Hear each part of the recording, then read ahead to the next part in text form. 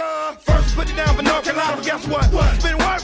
I'm a superstar. Bought me a big old car, 4.6. Black with the balls on the front and back. Hello, everybody. Welcome to episode 34 of 6 Point Weekend. We were doing bonus content. This is true bonus content. We're back for another episode. I didn't think we were going to be back for one more. This is the last one before the end of the year. This is the last one. This is the ultimate episode. After I lied and said that 33 was the ultimate. Yeah. Yeah. So.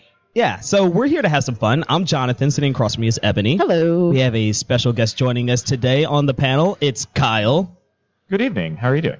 Doing great. So proper. So proper. Better than Hot Take Mario already. I'm kidding. And we have a special interview guest today, Will Hesmer. Thanks for joining us, man. Hey, guys. Thanks for having me. Yeah. I mean, so here's the deal. Bonus content into this, which is also bonus content. I'm calling this bonus content. This is the only podcast where you're going to find that we're going to talk to 3 cup winners in a row. Yeah. Derby Cup, Yep. NWSL Cup, Yep. MLS Cup. Yeah. It's dope. Been a while. A cup's a cup. Cup is a cup. It's still yours. We celebrate trophies.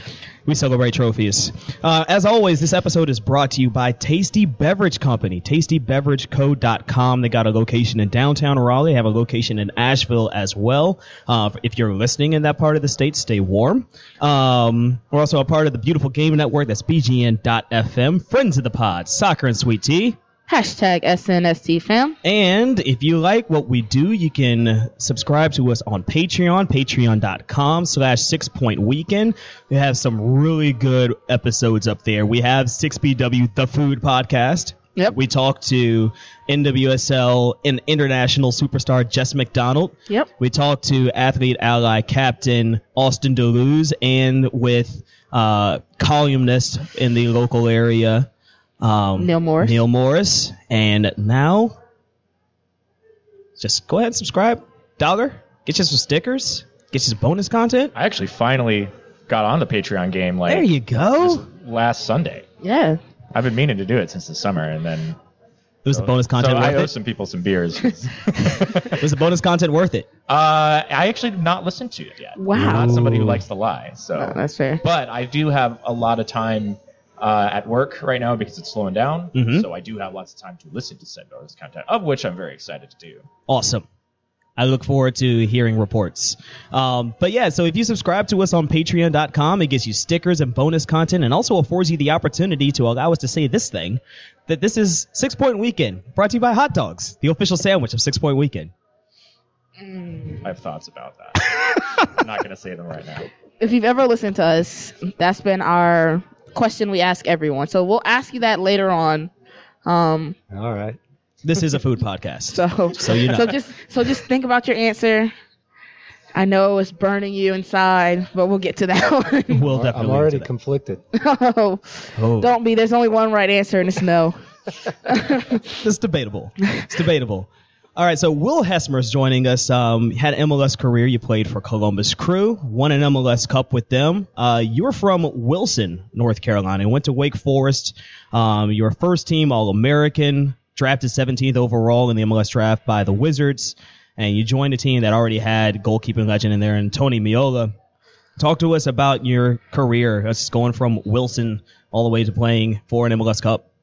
Yeah, pretty crazy. Growing up as a kid in Wilson, you had no aspirations whatsoever of being a pro soccer player. Zero. I mean, the league, even when I was in college, was barely holding on. So even as a freshman at Wake, it was still not really, in the trajectory, in my future plans. However, after my freshman year, I got approached by the LA Galaxy and was offered a contract. I think $20,000 a year, something around that. To me, it was $20 million. Just the idea of being able to go play with the Galaxy. So I went and trained with them for 10 days, went down to Mexico with them where they had a CONCACAF game. Came back and my parents said, absolutely not. You're getting a degree. So I put a plan in place, graduated early and was drafted to Kansas City. Shipped off to the middle of nowhere. I'd never left North Carolina. And here I was, working 2 hours a day in the middle of nowhere. No friends, no family. it was awesome. For the first time in my life, I was really all in as a soccer player. Even at Wake, it's, studying classes 10 hours a day, and then luckily you got a little social life after your soccer. So that's where I really developed the most, learning from guys like Tony Miola, Boashoni, and then we had other legends. You had Preki, Josh Wolf, Chris Klein, Kerry Zavagnin, Diego Gutierrez, the list goes, Jack Jewsbury, Davey Arno, the list goes on and on and on. And every team was like that because there was only 10 teams in the league. Yeah. So you develop really tight bonds, not only with your teammates and these types of guys, but guys across the league. And I was fortunate enough while I was playing to be in a period where the league was growing, expanding, more of a push towards youth. So I finally got a chance to play with Columbus and had a great 7 years there. Speaking of Columbus, we talked about you winning a cup. You won the 2008 MLS Cup with them versus New York Red Bulls, 3-1 at a neutral site, which was the StubHub Center. Can you talk to us a little bit about that match and what was going through your head? That was also the first year that MLS redesigned the MLS Cup. And made it an actual cup? Yeah.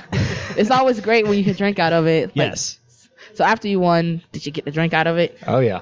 A lot of drinking after that. It was a noon game in L.A. Yeah. So, we're done.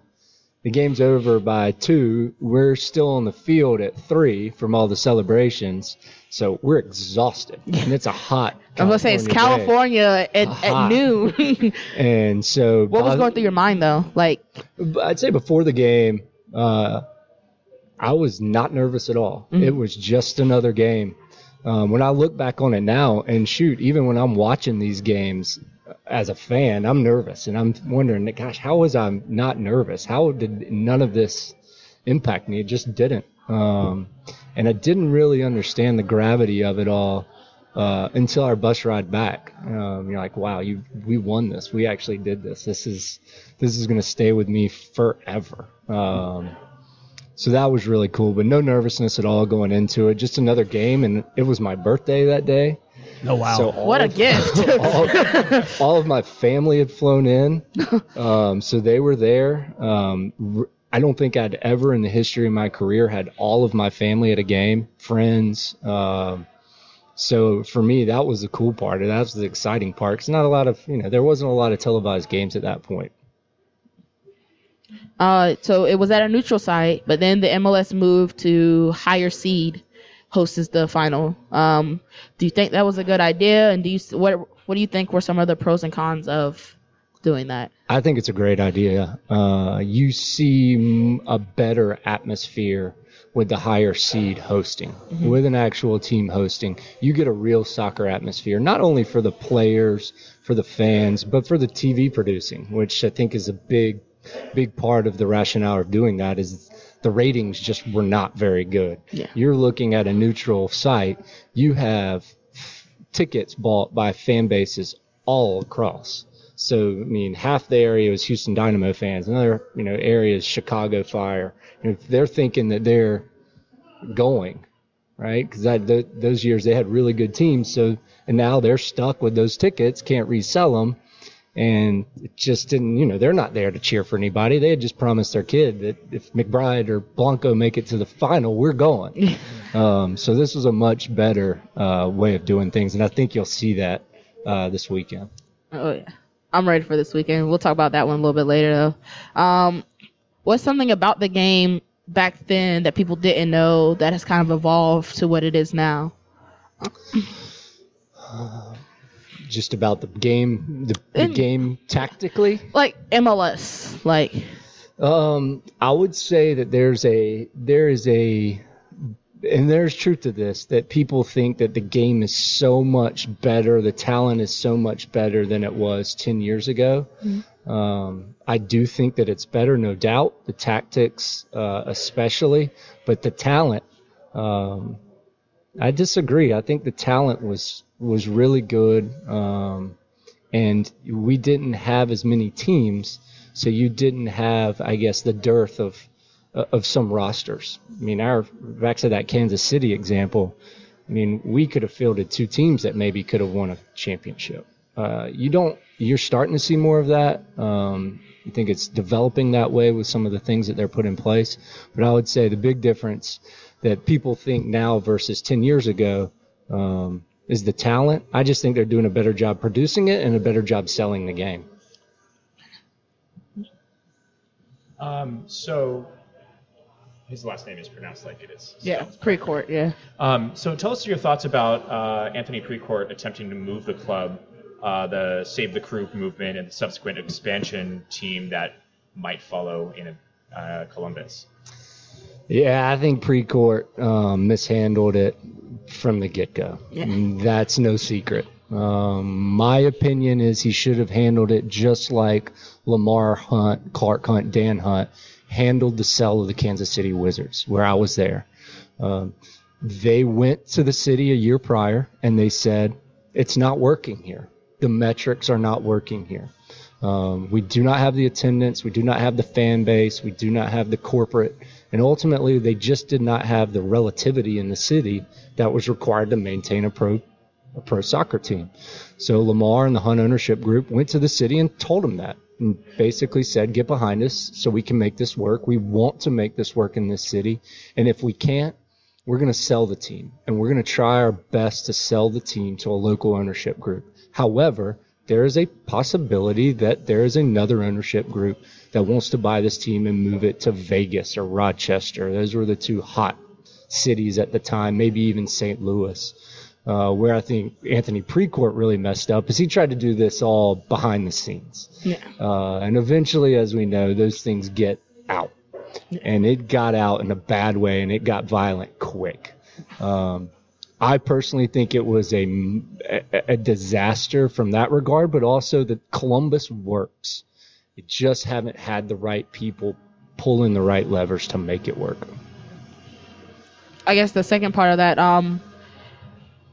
kind of to build on that one, so it's been talked about that MLS would let Precourt move the team to Austin and then give Columbus an expansion, but they wouldn't get to keep the accolades that they've earned because they'd be a new team. All of those accolades would go to Austin with that team. And then, so I think that's being worked out right now. I think that all those details are being fine-tuned, and it's my opinion there's a good solution for everyone. Yeah. Precourt is stuck. Oh. He can't play in Columbus, it doesn't seem like, next year. There's no facilities ready for him to play in Austin next year. So there needs to be a new ownership group taking over the team to operate it for 2019. Yeah. And what they are buying is the rights to operate the team. Yeah. It's a single entity system, so the rights to operate the Columbus Crew. And then that gives Precourt plenty of time to start with a brand new franchise, build his team, get it right, and Columbus keep what is rightfully theirs. Yeah. If Save the Crew somehow falls through, do you see a lower-level soccer team thriving in Columbus, and do you think Save the Crew movement can support a lower-level team? Yeah, I mean, it's my hope that that doesn't happen. I feel confident that the Haslam and Edwards family will make this work and make a deal happen. But my opinion is that there would be such dejection and such sorrow that it would be hard for somebody to step in and say, okay, we're going to put a USL team in here in its place. I just think that would be a tough pill to swallow. It would work. Yeah. As a founding member of MLS, it would really hurt to see soccer leave Columbus. Oh, yeah. I mean, I think that's obvious from the U.S. soccer. I mean, the fan bases across the country stepping in, I mean, across the world, stepping in to support the Save the Crew movement. Again, moving that team, even if it's operating at a small loss, has a greater hit to the sport of U.S. soccer, MLS, you name it, that it is worth saving. So you were elected to the MLS Player Association Executive Board in 2010. You served there for 3 years. What did that mean to you, and what advice can you give to those players that are now part of the USL Player Association that was just voluntarily recognized by the USL? Yeah, when I look back on my career, I don't remember a lot of the games, a lot of the shots, a lot of the results, but I can vividly remember the MLS Players Association meetings, discussions. It was awesome. I loved it. So when I walked away from the game and went more into the business world, that was a big part of it, was those experiences. I knew that that energized me,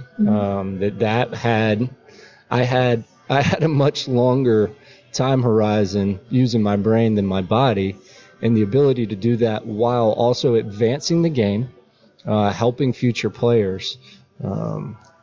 And that's what it's about. My advice to guys now and has been, when you're in that position, it's not about you. You're in that position negotiating for the guys 10 years after you. Mm-hmm. You're in that position trying to leave the league in a better place than it was before.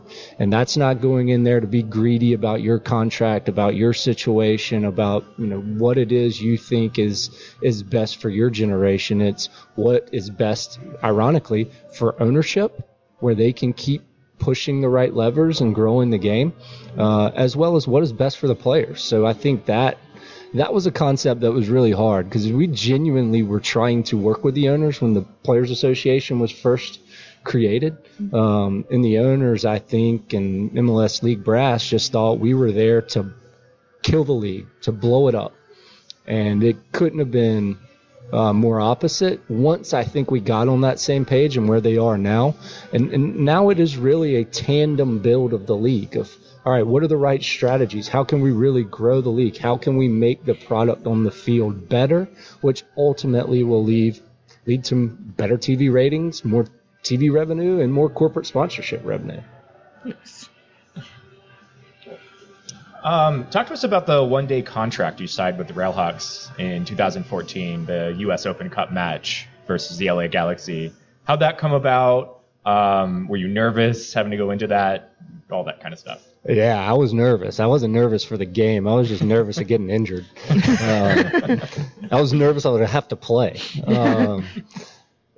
So I was sitting in my office, normal work day. I got a text from Colin. Hey, how are you? I said, great. Do you think you could still play? Like, oh my goodness, where's this going? So we chatted, and I told him I was wildly out of shape. Haven't played in years. Still had gloves and cleats, however. Let me go out to training and just see what my body can do and handle. So I went out and had a training, and I was terrible. I wasn't so bad where he asked me to leave, but I think my training session was so bad that Scott Goodwin at the time, who played that game, was lights out in fear of me having to go in and let the team down. Do you think secretly it was to have the MLS kid come in and show them, like, oh, okay, you can play with him, right? Well, ironically, they're playing the Galaxy in the Open Cup. Yeah. Right. And ironically, I had a really sour ending to my career with the Galaxy. So I was effectively traded, picked up through the reentry draft to the Galaxy at the end of 2012, where I was out the whole year.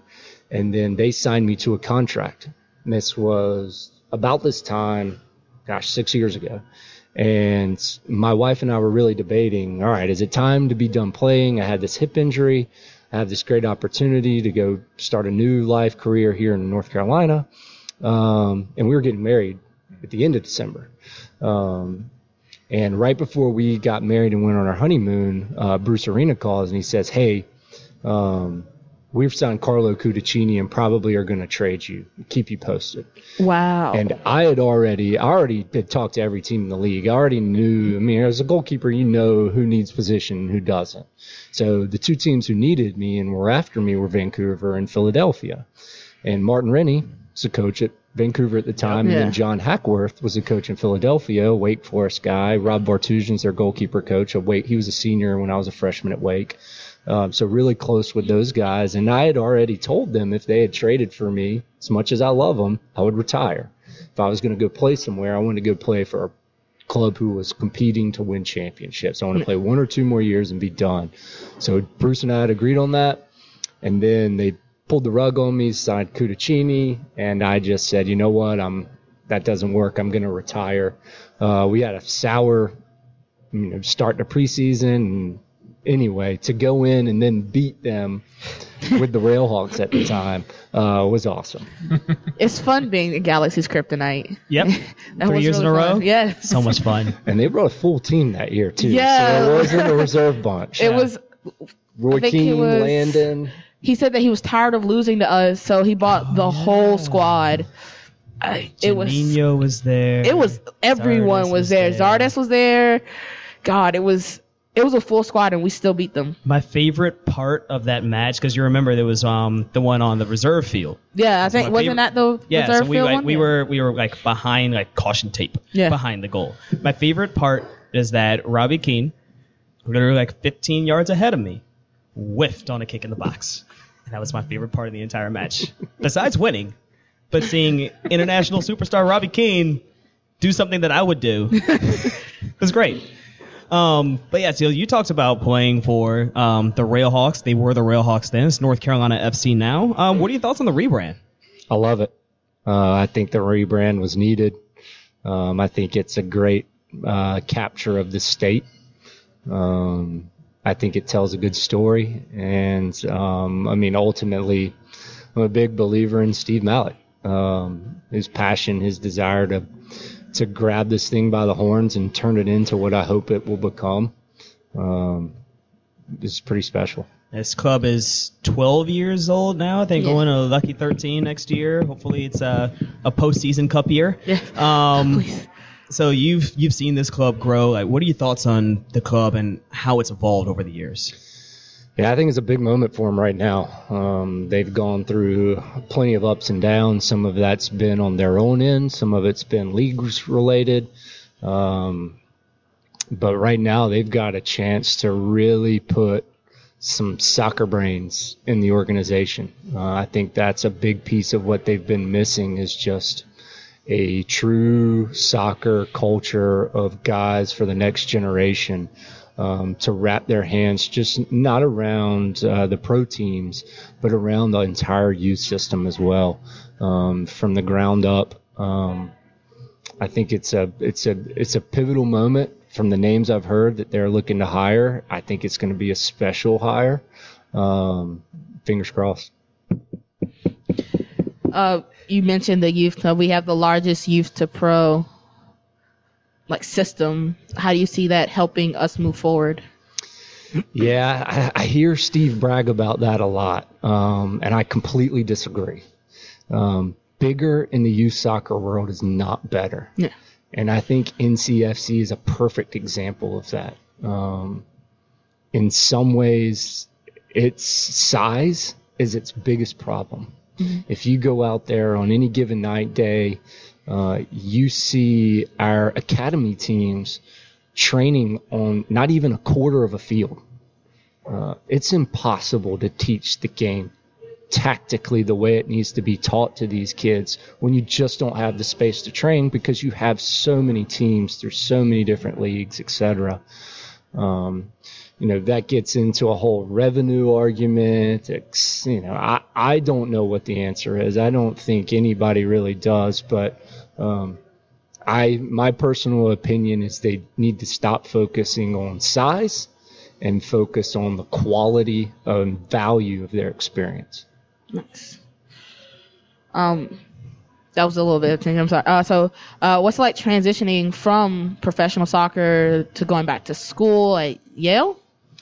No, I went to, I actually did it all while I was still playing my last 2 years. Wow, okay. So when I didn't make the 2010 World Cup team, which I had a very outside shot of making, there was in 2008 and 2009, there were a handful of us competing for the third goalkeeper spot behind Guzan and Tim Howard.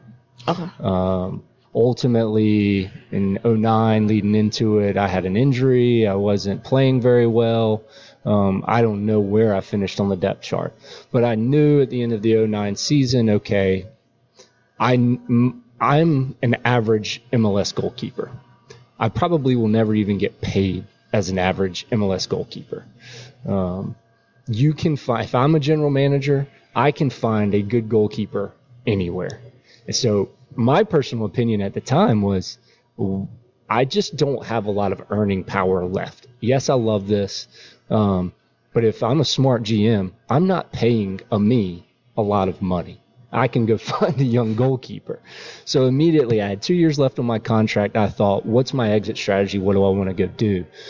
I got lucky. I got introduced to a great wealth management firm, and I would go to practice in a suit and tie with all the guys making fun of me as they rolled in in their pajamas.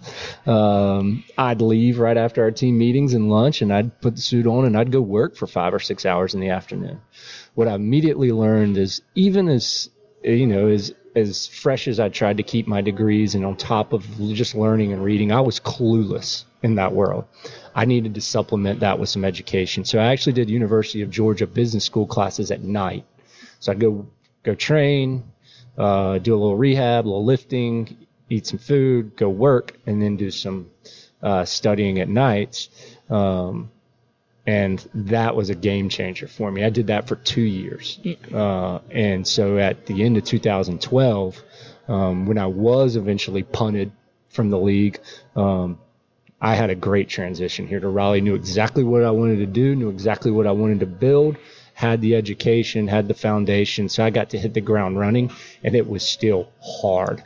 It was still brutal, that transition. So, I harp to guys all the time, be prepared, be prepared. I was probably overly prepared, probably hurt my career to some degree. I wouldn't do it any other way. I suppose this next question is kind of laterally related to that. So what advice would you give to soccer players who are looking ahead to the next phase of their life? Yeah, I mean, soccer, if you're fortunate, will be 15 years.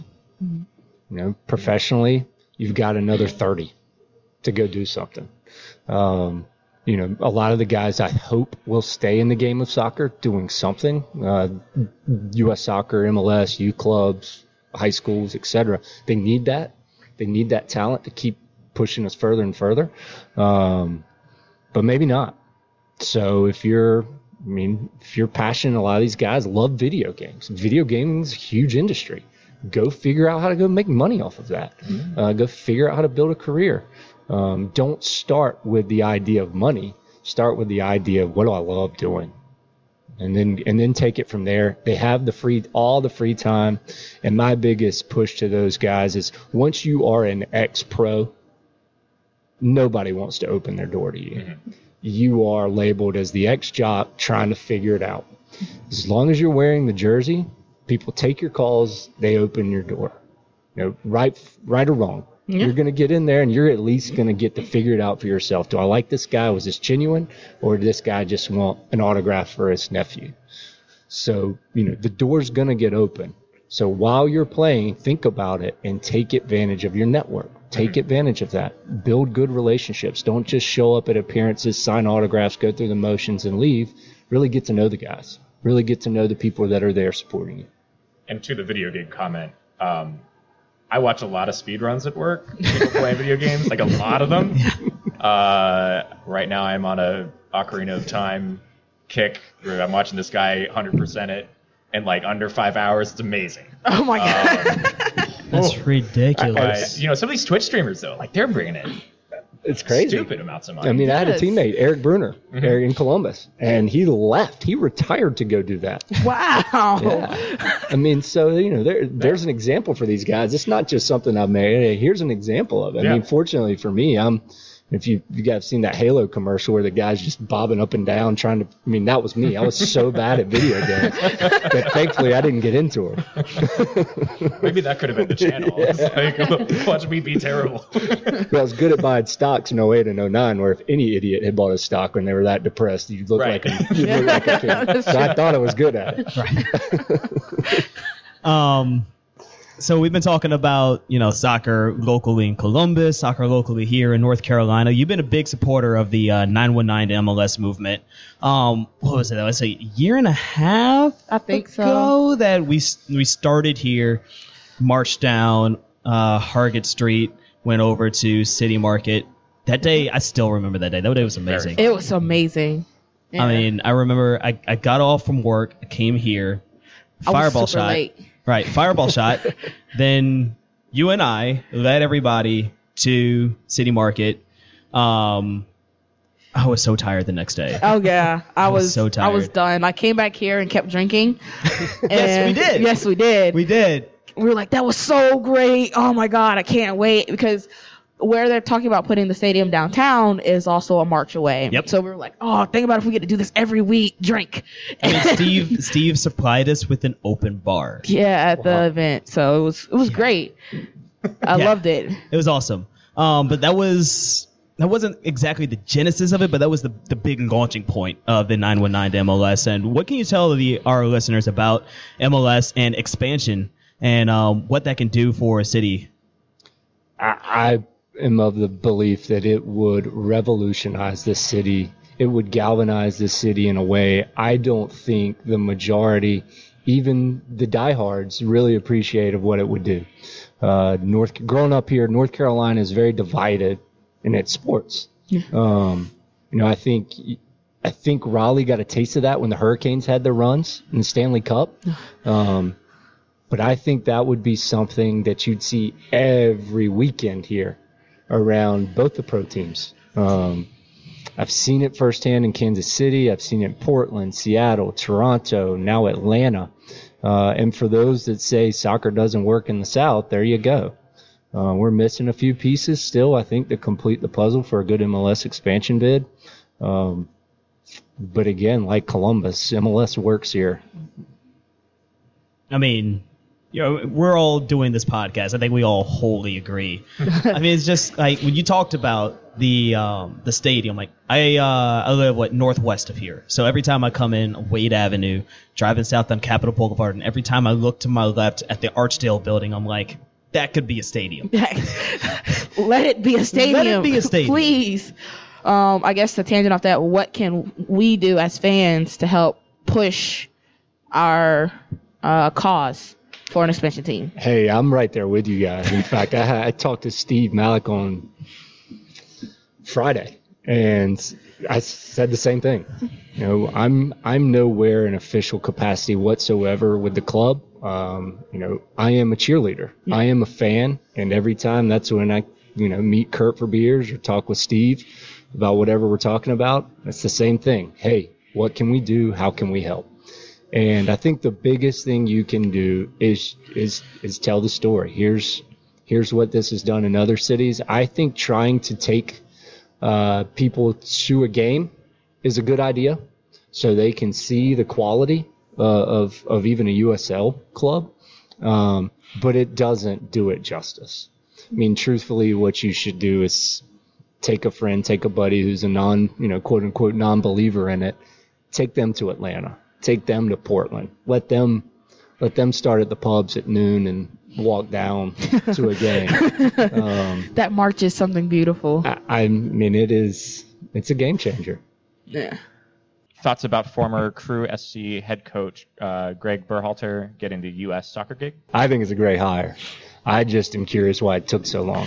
That has been my gripe. Like, he's a good hire, but you took 14 months to go to Columbus, down the street from where your headquarters are, to make that pick. Even if you had said, like, after the World Cup, hey, we're hiring Greg, but he's not coming in until his Columbus Crew team is done, I would have still been okay with that, because at least then we could have known those are the tactics we're looking for. It was kind of like the worst kept secret, so we already knew. But to see our young guys kind of playing in that system that he knows he wants already, even under an interim coach, would have been better than throwing 11 guys onto a field and saying, just have fun. You know, I would have rather some type of structure. Why did it take so long? I can't. Yeah, great question. I don't know. But, I mean, I would go back further than that. For the past 6 years, probably, ever since Bob Bradley was fired, U.S. Soccer in general has been a nightmare. The whole Klinsmann era, I think, was really bad. I think it set a really bad culture throughout the club. Of course, there were some successes, small, in there. There was some talent development. But ultimately, there is a lot of work to do, not only internally with the culture, but also regaining the trust of the fan base, re-energizing the U.S. Soccer fan base. I personally think Greg will be able to do that. He's a no-nonsense guy. This guy is as smart as you make him. I mean, his background is almost ideal, I believe, for a U.S. Soccer coach. Grew up in the country, knows the American, way, philosophy, ideologies, etc., can relate to the guys. Then he's in Holland for 6 years. Holland's probably one of the best places to develop soccer, and they probably work things inversely than how the American soccer game has been, which is, okay, physical, then maybe technical, then maybe tactical. Whereas in Holland, it's tactical, technical, then we care about your physical. And his experiences in Germany, his relationship with Ernie Stewart, his ability to develop young talent. I think the concern's going to be his system is sometimes so complicated and takes so much work and fine-tuning. U.S. Soccer job isn't work like that. You've got 3 days maybe before a huge qualifier to get a new roster all on the same page. How can you implement that system in 3 days with a group of fresh faces? It's going to be a very tough task. I mean, you could have done that this year leading up to those qualifiers, you know what I'm saying? Bingo. Yeah. Back to the point of if this guy was our hire, this guy was our target. You've known this for like months, right? Was Greg ready to leave? I mean, that's another thing that you don't know. Did he want to see it out with Columbus this year? Did he believe in this team's ability to win a cup? Were they ready to hire? Were they that sold on him as the guy? I don't know. They didn't. They also didn't do him any favors by eliminating his brother from the hiring process.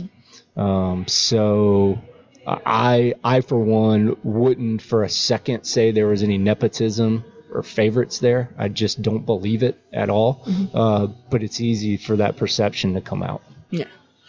So the women's program, they've got the 3 championships, but for the men right now, it's probably the lowest point that it's been in like 25 years. I mean, technically you can look at it and say they've missed 2 World Cups in a row, the U23 and then the senior squad. But, I mean, looking at the club right now, back to front, there's a lot of young talent. Where do you see this program going right now? A lot of young talent. I mean, you just don't know what you're going to get. A lot of holes that need to be filled. And, again, back to the culture. I think Michael Parker's had a comment leading into the MLS Cup this weekend that guys look at it as a chore now when they're called in. That should never be the case. You get that email. I mean, that is the happiest moment I have ever had when I was called into my first full-team camp. I got an email. I remember I was driving home from the Angus Barn, December 11th, my sister's birthday. I got an email on the way home. Hey, you're invited into the January national team camp. I mean, the happiest moment of I had worked my whole life. I'd never played for a youth national team. That needs to be the reaction now when you get called into camp versus, oh shit, I got to go board another flight and go to another camp and play another game. I don't want to do that. And the reality of it is now we have guys playing in big leagues, earning big checks. Yeah. So it's not really who pays their bills. It's not their priority, and that has to change. Yeah, that one kind of hurt a little bit, especially as a soccer supporter, a U.S. soccer supporter, to see that players find it as a chore now. It's kind of like, well, what am I doing this for? Like, paying all this money to go travel, paying $80 a ticket to go To Cleveland. Yeah, like Minnesota. I'm paying $80 to go to Minnesota. Well, we had this discussion. Minnesota's good, okay? It's like I spent like what $80 to go to Columbus for USA Mexico.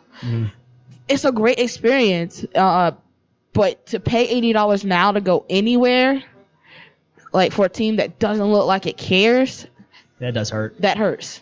You know.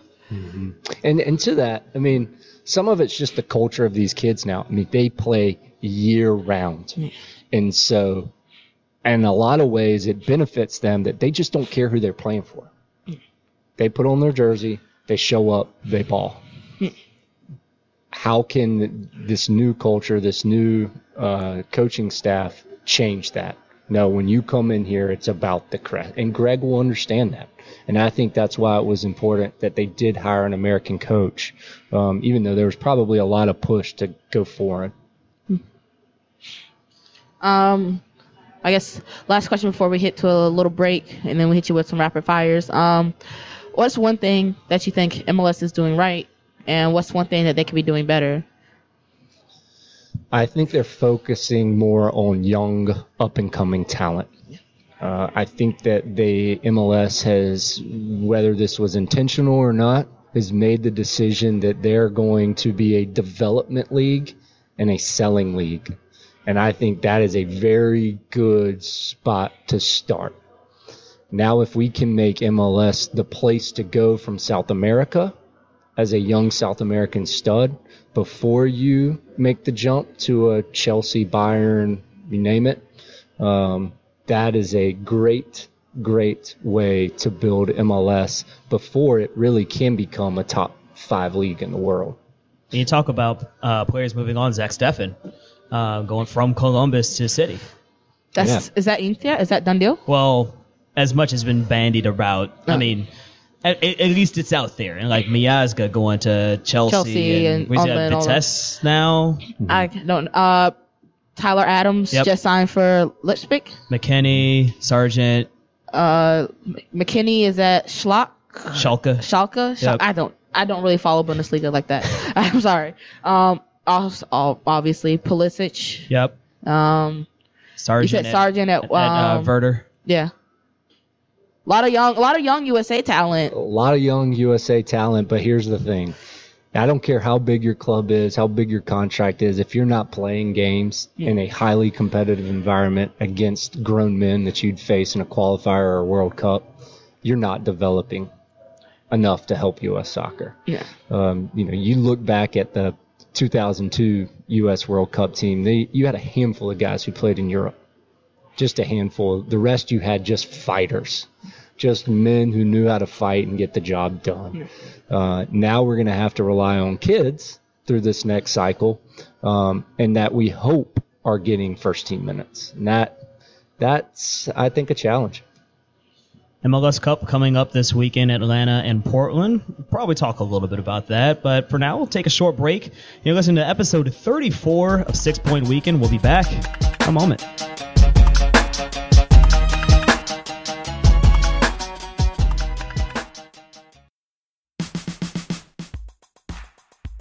Zillicoa Beer Company in Asheville is venturing down the mountain to collaborate with downtown Raleigh's own Brewery Bavana, and the best way to do that is to celebrate at Tasty Beverage Company. Zillicoa will be tapping 4 beers on draft, including a coffee blonde lager.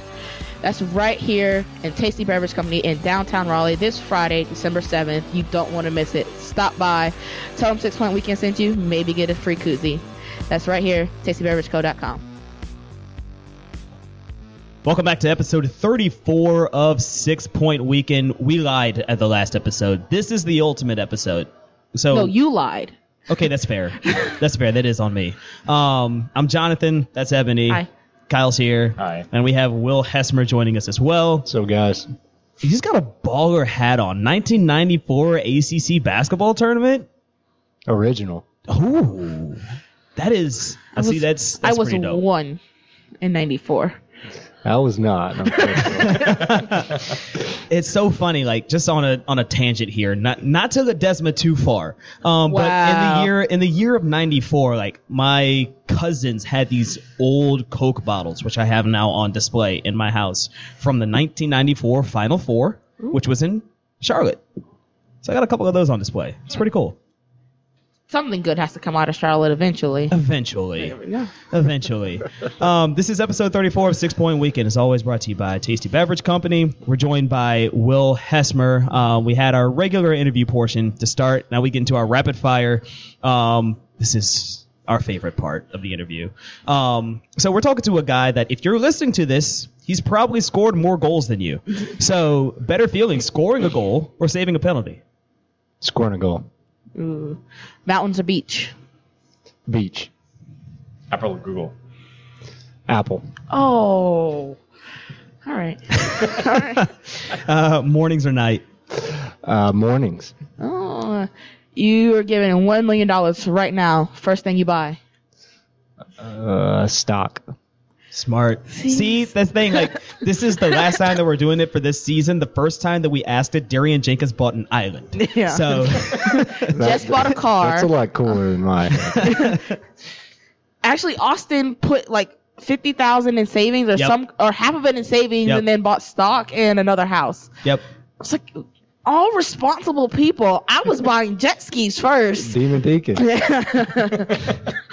Who was the worst dancer in any locker room you've been in?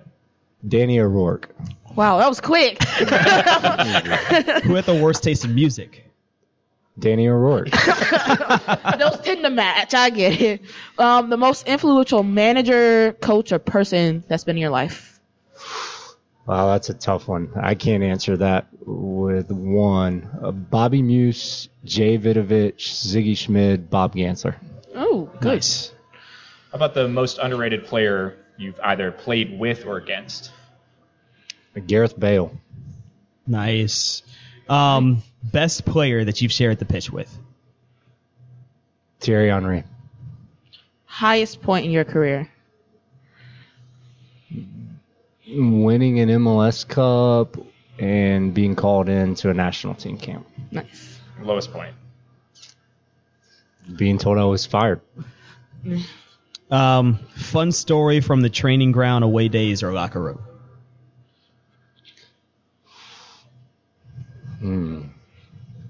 Chad Marshall's naked cartwheels after we won MLS Cup with all the press in there. That has to be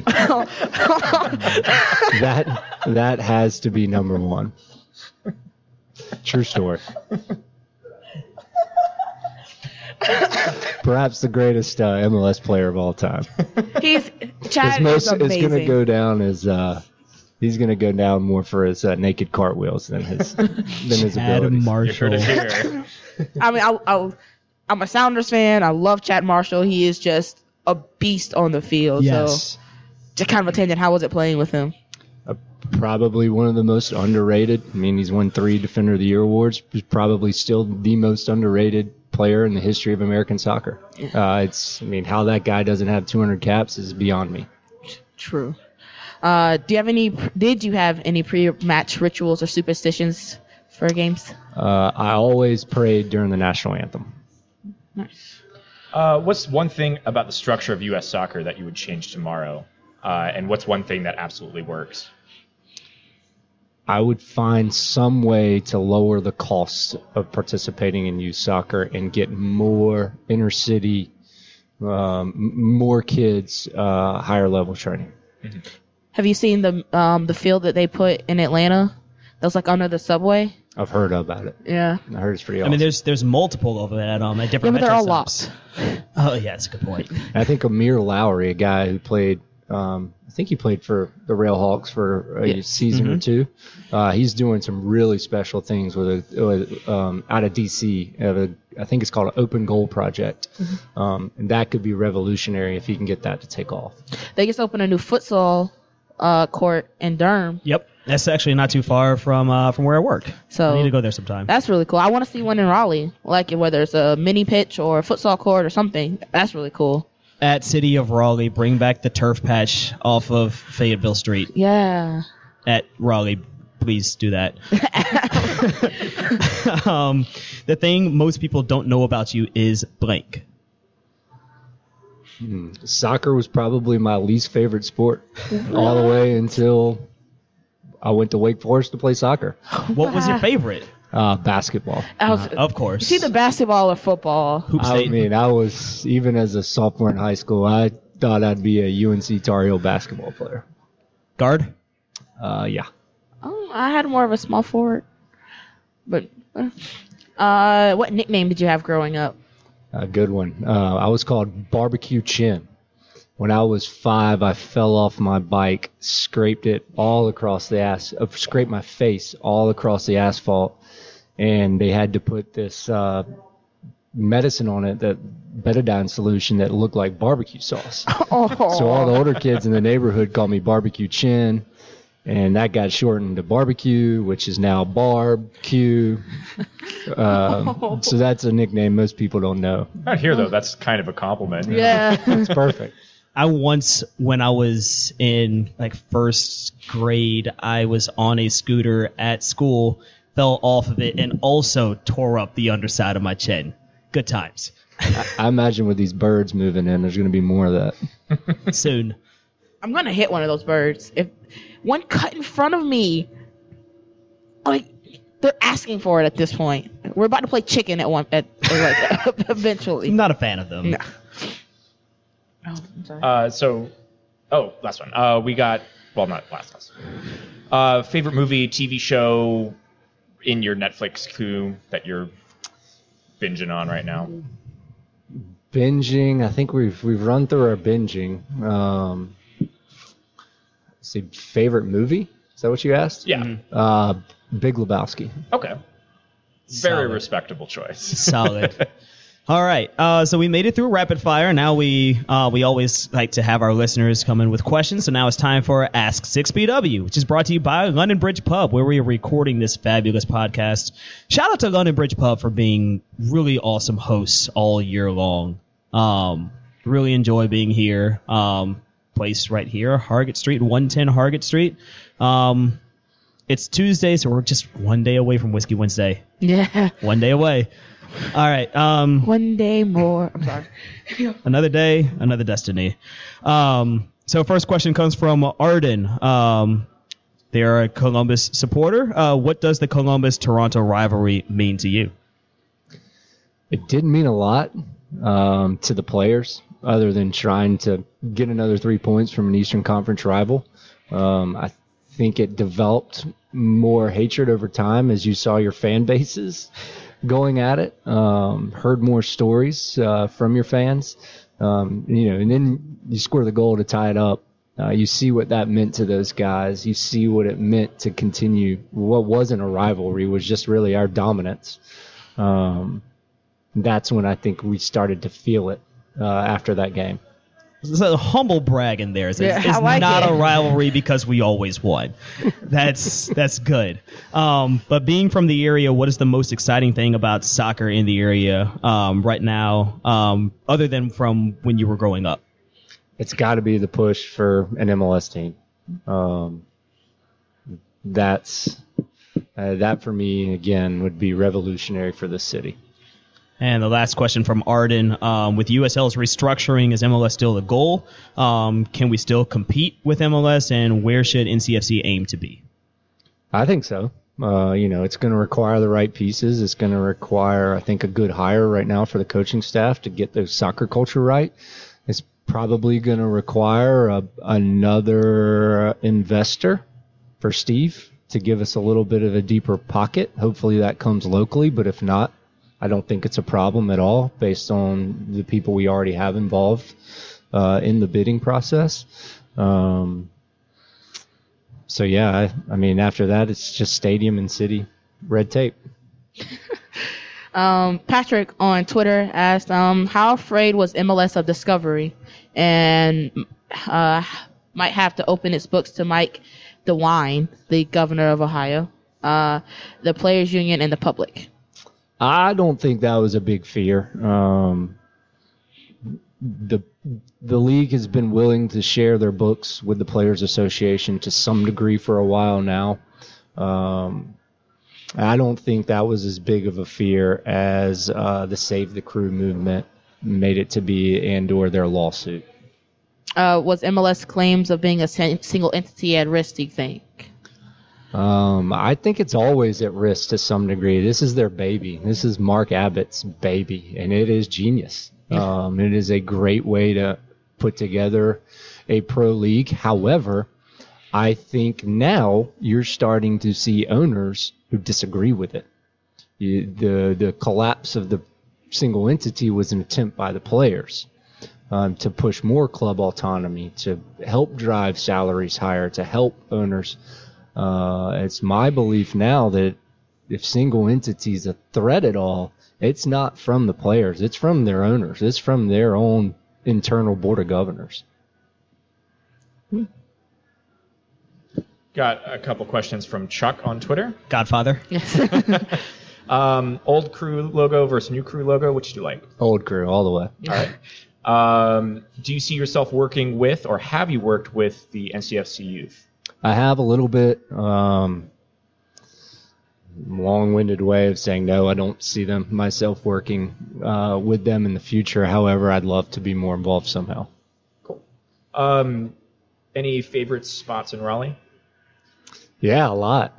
I've got two little boys, 2 and 4-year-olds, so my world's wrapped around them. The Marbles Museum. I was going to say Marbles. The History Museum, Science Museum, North Carolina Art Museum. That field's there today with the dogs and the boys. The bouncy houses, the jump houses up in North Raleigh. You name it. Those are my places. Unfortunately, I don't get the Whiskey Wednesdays anymore. Sounds like you're having more fun than us. I'd rather be at the bouncy house. What do you mean? True.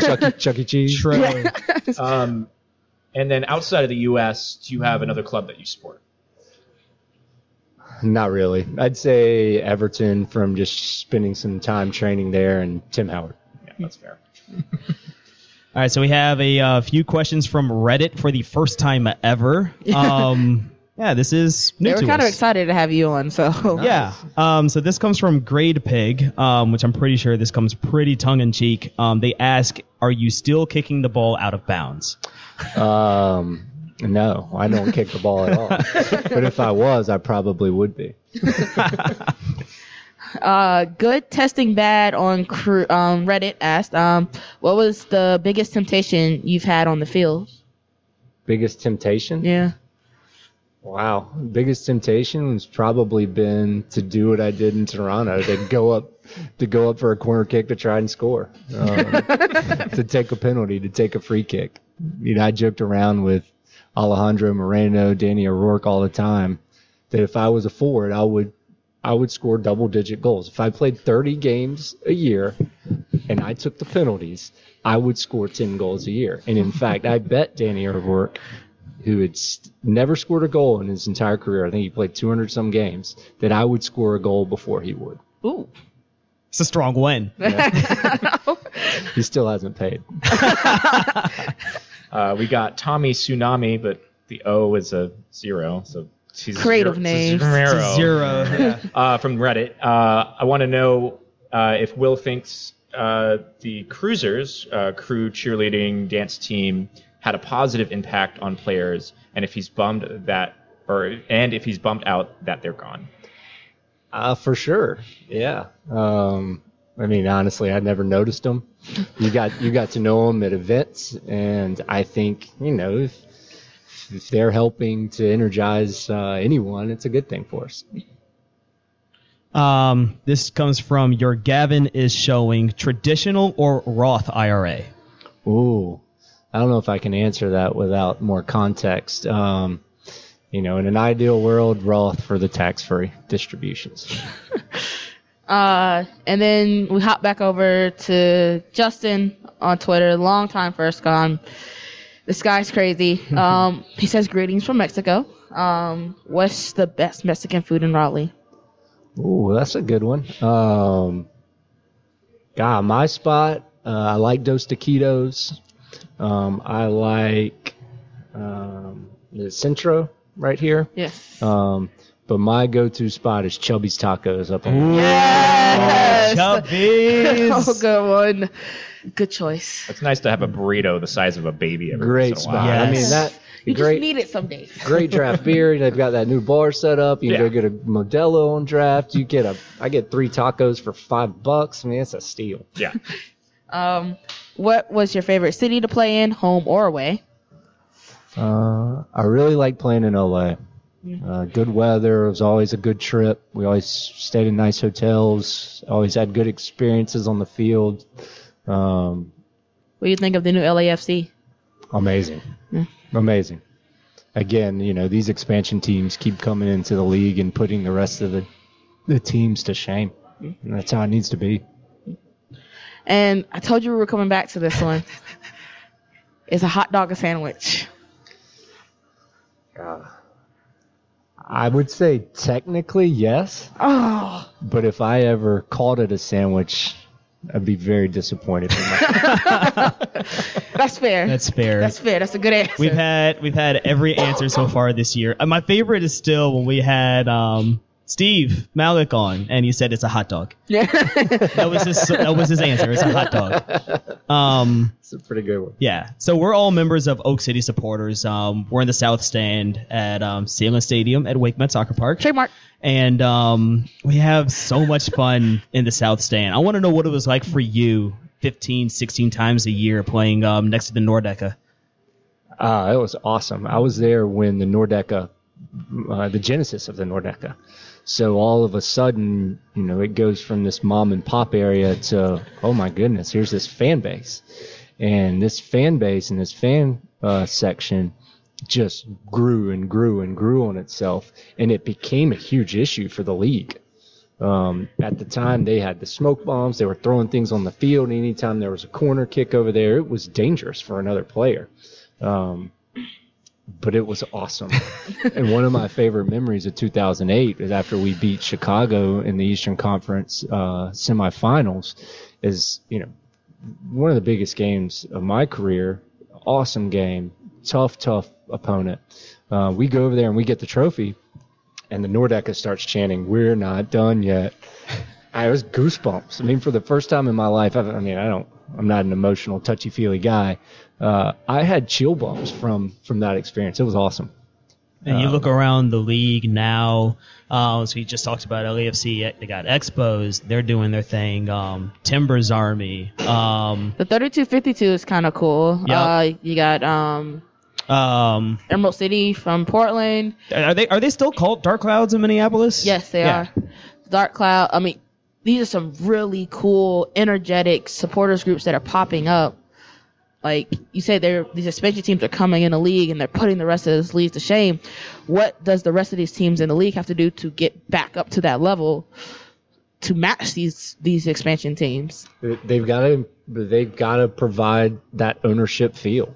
That this is my club. They have to live it, breathe it all day.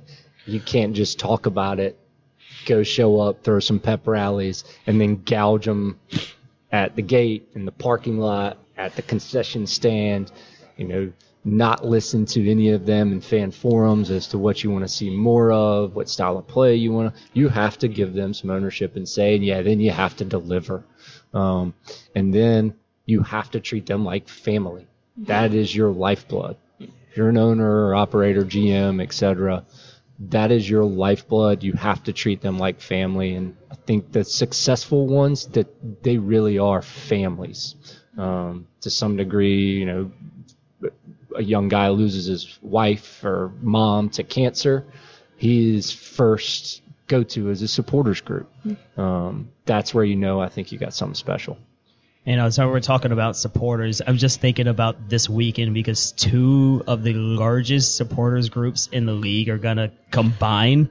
It's going to be amazing. Portland sold out of their tickets in 4 minutes. Yeah. And, of course, They weren't Terminus. allocated many. I think that's... No, they got 1,500 Yeah. because Atlanta only does 5% of the total ticket. So they could have... But Timbers Army has 3,500 paying members. Mm-hmm.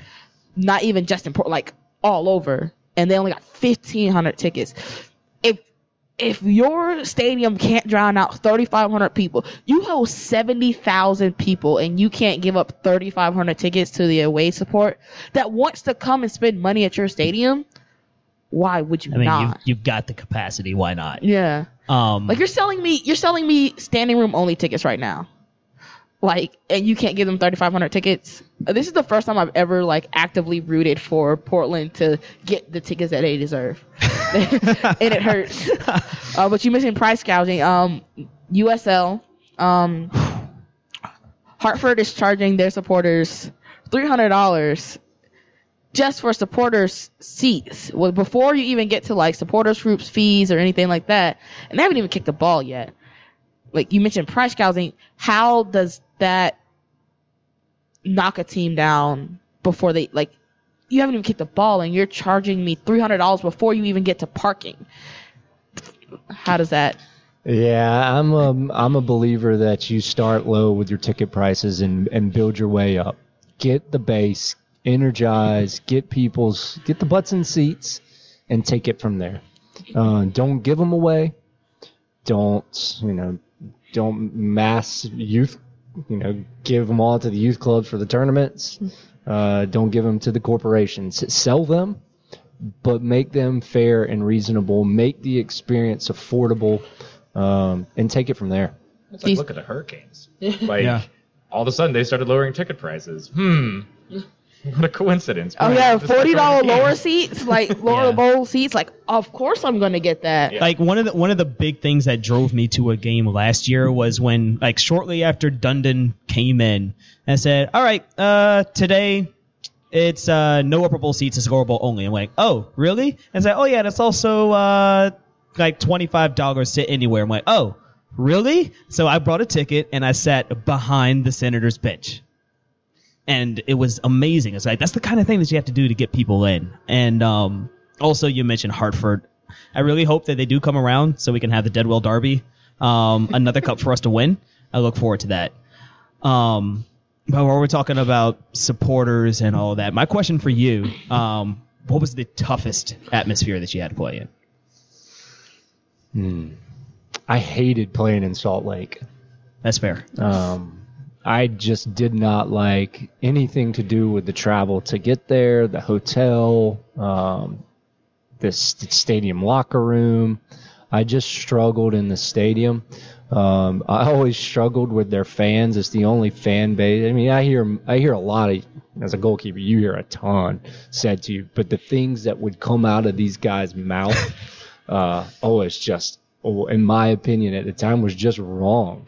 And then to see that from a grown man with his 8-year-old little boy sitting next to him, and that, it got to me. It really did. And I think that was the first time it ever got to me that it's like, hey, man, you just shouldn't say that. This is just a game. I mean, this is an 8-year-old sitting here watching you do this. It sounds, very, very old manish of me, but I was 28 years old, and that was going through my mind. Well, didn't Tim Howard get into it with SKC fans? Was it SKC? Was it? I can't remember. I don't think it was. I can't remember. I know it was well, I think it might have been New England because it was at somewhere that had an elevated stand. One of those teams, they were just shouting some offhand things at him, and he finally snapped. And the league actually punished Tim Howard for it, and I was like, wow.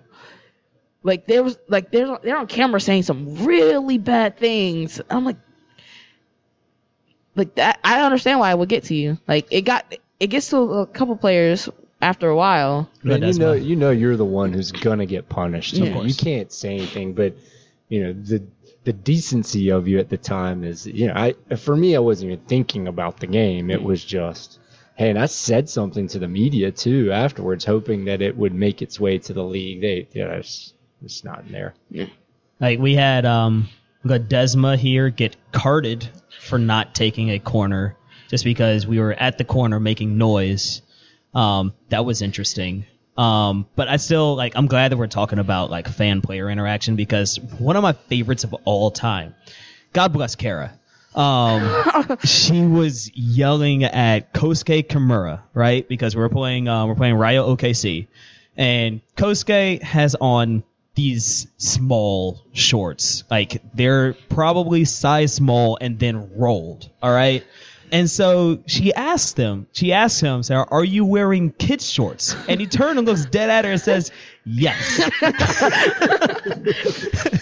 I mean, Kara's yelled some really off-brand things She has. at referees, and they've turned around. Like, so I stand on the capo stand, and she'll be on the fence, and she'll yell some offhand things, like something about blowing, and I'm like, and so then they, like, it's dead quiet in the stadium. They can hear her, so then they turn around and look at me, and I'm like, no, not me today. That's all her. Like, you can hear, like, sometimes you block it out, but you can hear some of these fans when they're saying some of these crazy things. You can hear a lot. A lot. I would say most of my interactions were laughing and like, hey man, that's a good one. Like, hey, I've never heard that one. That's a good one. Or, hey, try again. Right. That's old. As a Fulham supporter, I got to yell at Kay Voser when we went to Matthews this year. That was cathartic. It was cathartic.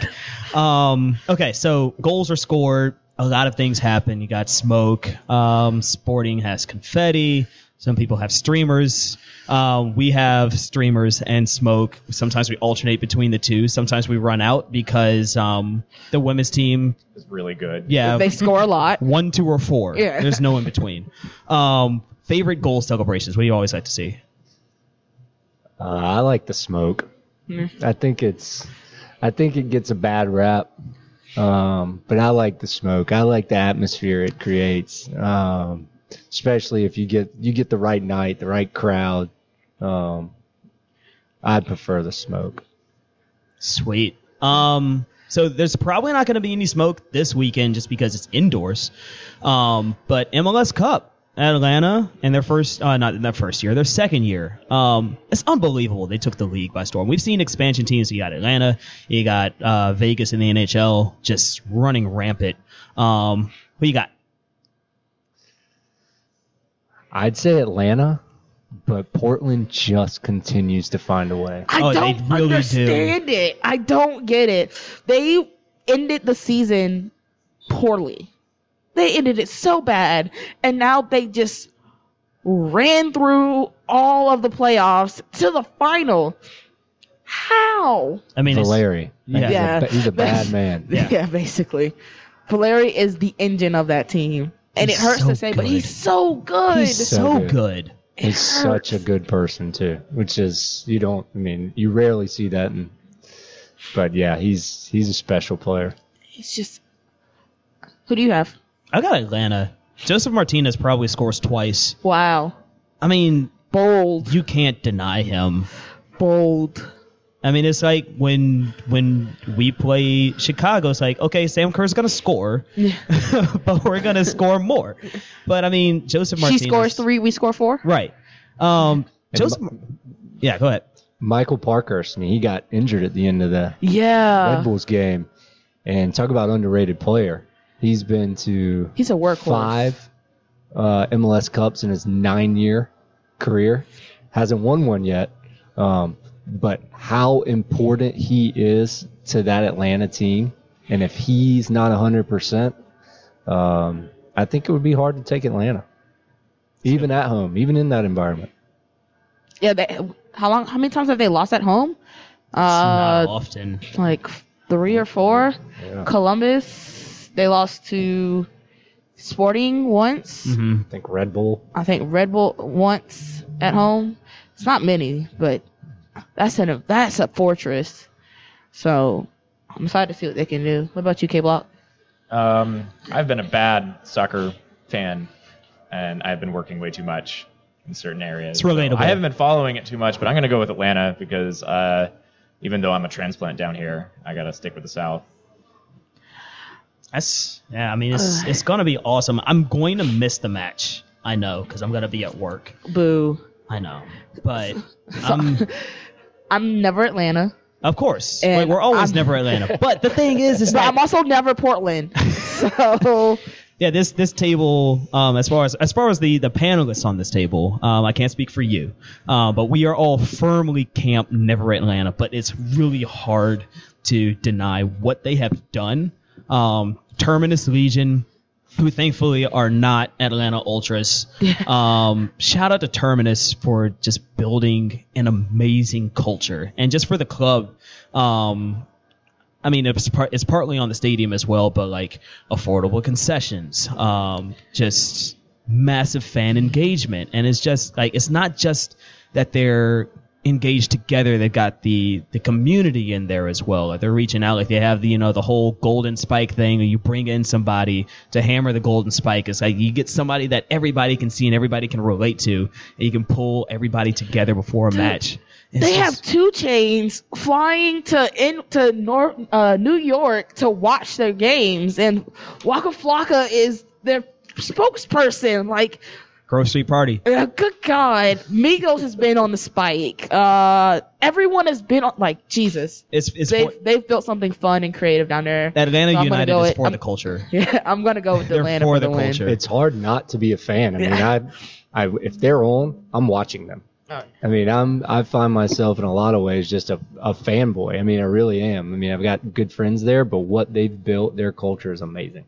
I mean, it's really great that they built into must-see TV. Although at the same time, it kind of hurts just seeing this club come up so fast and boom, they're like already on the map. And like here we are, and like the league is like fully behind them. So it kind of grates on you a little bit because they're always being pushed, but they're pushed for a reason. So I'm really excited to see how this league culminates. Question for you: where do you see their coaching go? Like, Tata's leaving. Where do they go next? I hope it's Shalotto, my ex-teammate in Columbus, who's head coach of Boca Juniors. Ooh, that'd be pretty cool. All right. We're just about at the end of this episode. Coming up this weekend, though, it's not just MLS Cup. Friday. What? Smash Brothers. New Smash Brothers comes out. Wow. Yeah. I'm excited. Oh, is that why you finally got a Switch? That's exactly why I have a Switch. It's not exactly so you why. can take me on in Pokemon? Well, that's going to happen eventually. It's going to happen eventually. But Smash Bros. Who you got in characters? Oh, God. I was always a Link main originally, but I was hard into Lucas in Brawl. Gosh, I hate Lucas so much. And because I really like playing the Glass Cannon characters, so I'm all about that. Gosh. I don't know. It's you got to sit down with Smash Bros, though, and just like work at it for a really long time before you figure out exactly what you're going to do. The big like family bonding thing that I have with my cousins is like every holiday we sit down and we play Smash Bros. Like my cousin is so good with Lucas and Ness, and it's so frustrating because he'll stand on one end of the stage and just will fire at you, and they're like, okay, we got to get close, and the next thing you know, you're getting hit by a baseball bat and you're flying off the stage. Like I was with you. I was always with Link, but my main is Yoshi. Like I'm always the pink Yoshi. You're one of them. Yes, I am. I'm always the pink Yoshi, and it's great. You both nerded out for like 2 minutes, and I Tune in next time for the Smash Bros podcast. Oh God, Smash Bros podcast. 6BW, the Smash Bros podcast. You have any input? I know you said you didn't really play games. Did you get into Smash Brothers at all? I haven't touched a video game in probably 8 years. What? You're not playing FIFA?